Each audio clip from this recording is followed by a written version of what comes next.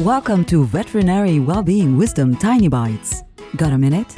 Get a tiny bite of well-being wisdom that'll help you thrive. Here's your host, citizen scientist in neurology, neuroplasticity, and positive psychology, and program director for the Center for Workplace Happiness, Sandy Weaver. How do you respond when someone criticizes you or wants to argue? It's really easy to get defensive or to argue. Instead, memorize these words and use them as needed. Thank you for your input. I'll consider it.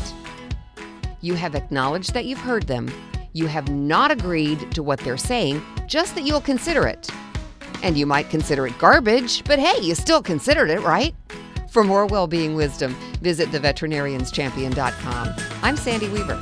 Want more tiny bites of veterinary well-being wisdom? Subscribe to the podcast and share it with your friends. And there's lots more at centerforworkplacehappiness.com. Here's to your well-being, one tiny bite at a time.